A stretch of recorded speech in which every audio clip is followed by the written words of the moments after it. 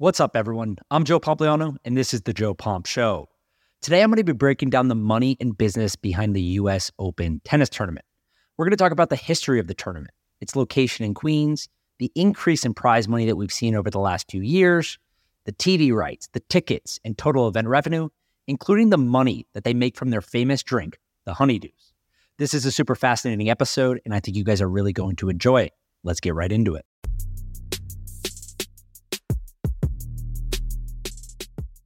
All right, so today we're going to be talking about the 143rd edition of the U.S. Open. It kicked off this past Monday at the USTA Billie Jean King National Tennis Center on the grounds in Flushing Meadows, Queens, New York. Now, the U.S. Open is the fourth and final Grand Slam of the 2023 tennis season. Novak Djokovic is back this year after some controversy during COVID and his inability to play in the tournament, and he's looking to extend his Grand Slam singles lead over the injured Rafael Nadal. For context on where these players are at today, Novak leads all time in the men's Grand Slam singles category at 23, Nadal is at 22, and Federer is at 20. So Novak is playing in this tournament, Nadal is obviously not. If Novak wins the tournament, he increases his lead in the career Grand Slam singles title category. But the business behind this historic event is even more fascinating than the play on the court. For example, this year's players will compete for $65 million in prize money. That's an 8% increase from 2022 and more than any of the other Grand Slam prize pools in 2023. Number one, we have the US Open, again at $65 million. Number two is Wimbledon at $57 million.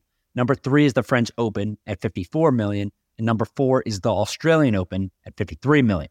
So the other three Grand Slams are somewhere between $53 to $57 million, and the US Open is sort of an outlier at the top with $65 million in prize money this year. Now, this money comes from a bunch of different categories. It comes from 24 sponsorship partners that the U.S. Open has. It comes from $75 million annual broadcasting deal.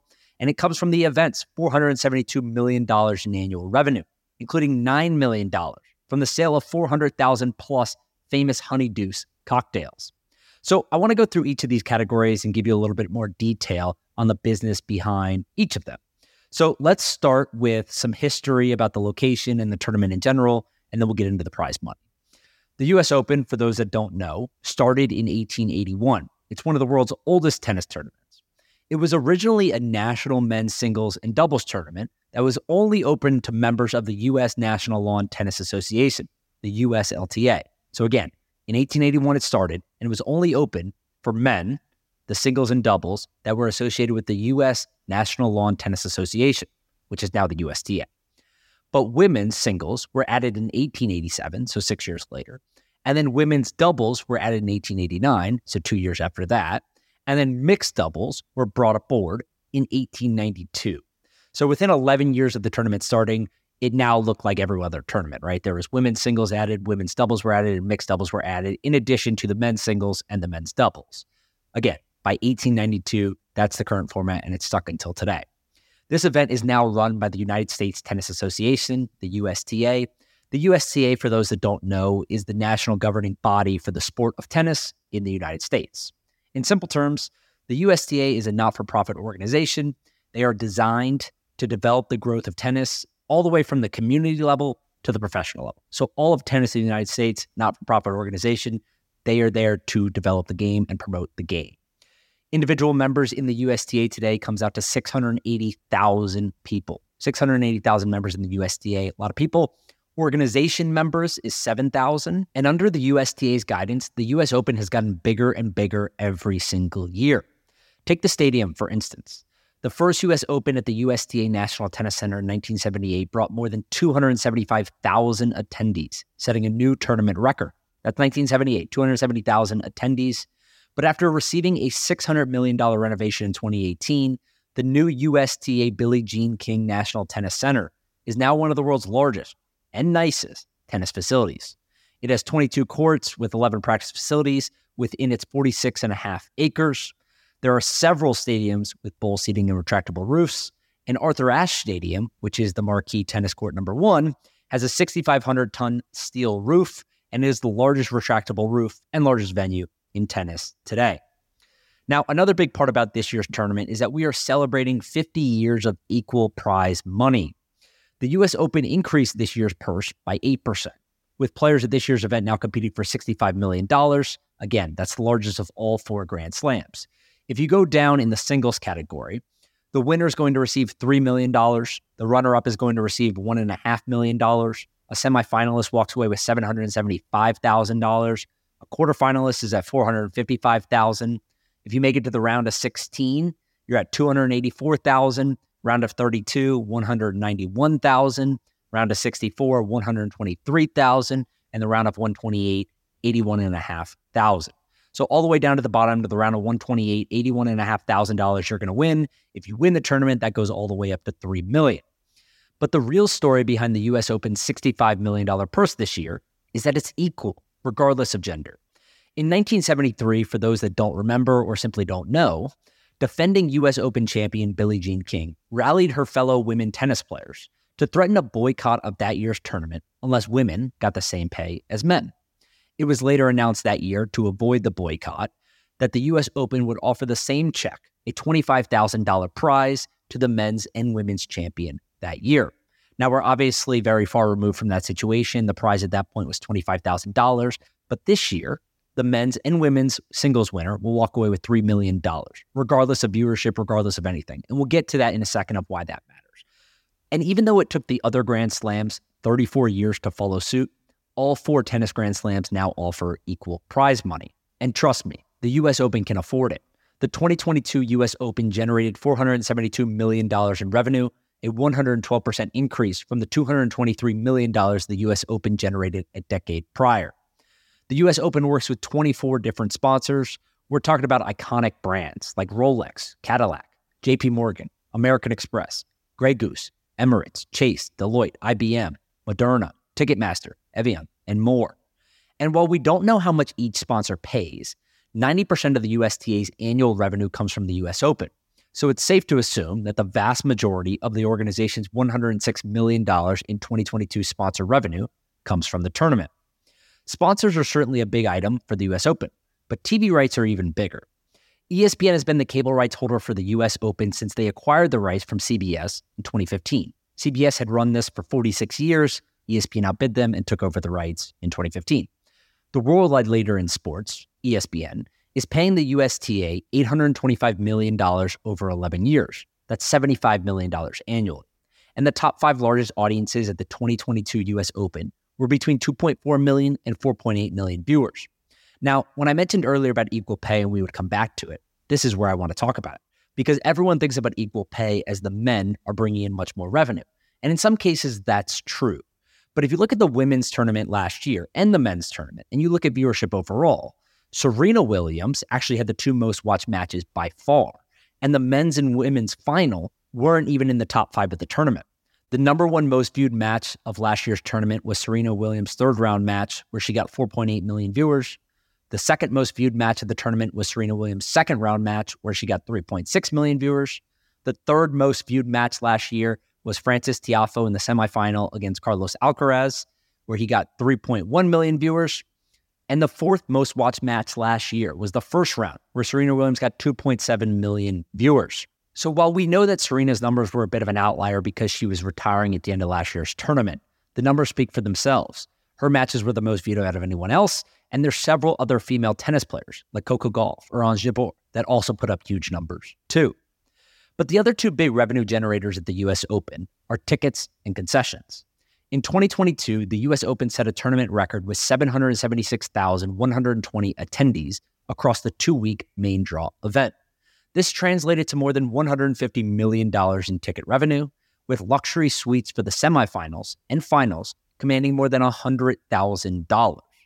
And if you have ever been to the U.S. Open, or even if you just follow tennis, you probably know about the Honey Deuce. The Honey Deuce is one of the most famous cocktails in sports.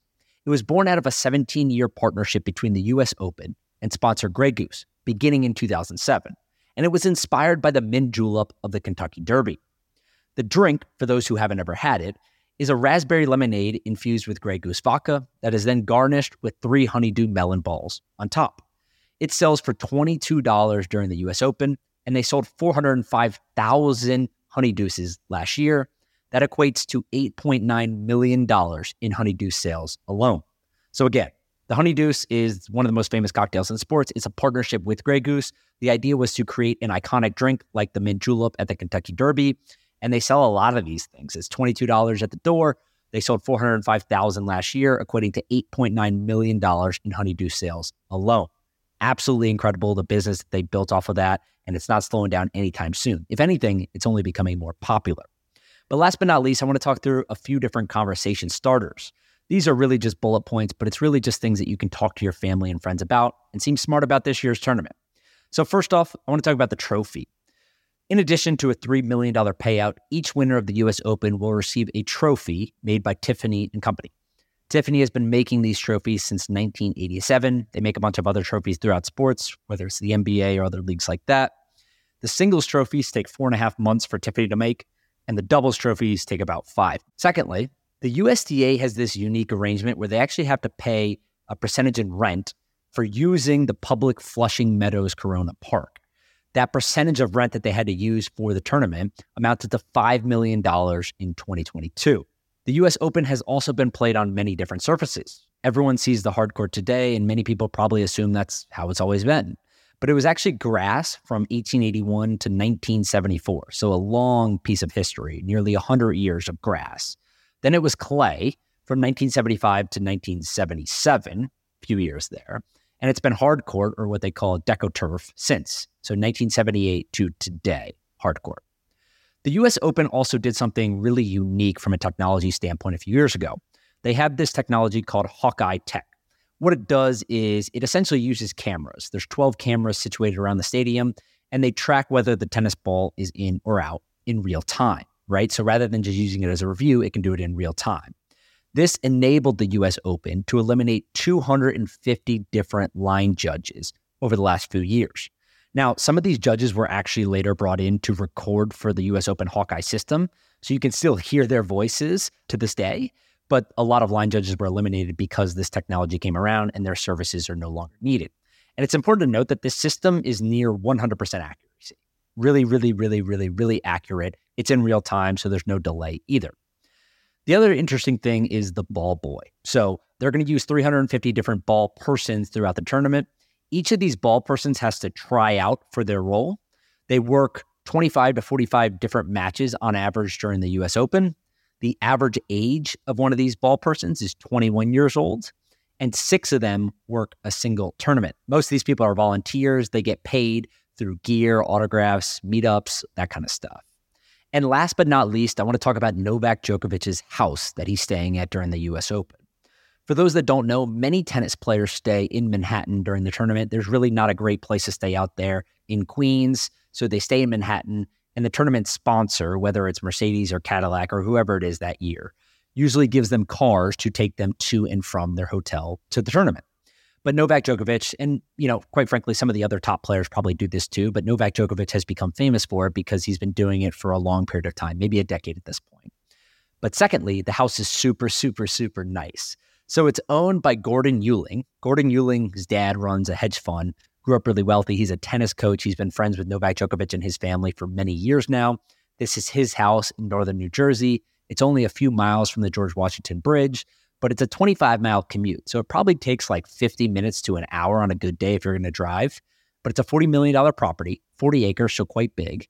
And the interesting part is, I included a picture in the newsletter and I tweeted this out the other day, but the home has every type of court you could imagine, every surface. We got clay, we got grass, we got hard courts, indoor, outdoor, and there's super cool technology on the court. The New Yorker did a piece on Gordon a few years ago and his love for tennis and what he's trying to do from a technology standpoint. But the TLDR on this is that the indoor court has this camera and software system. It was built by the same engineers that did the tracking equipment for the Israeli Air Force.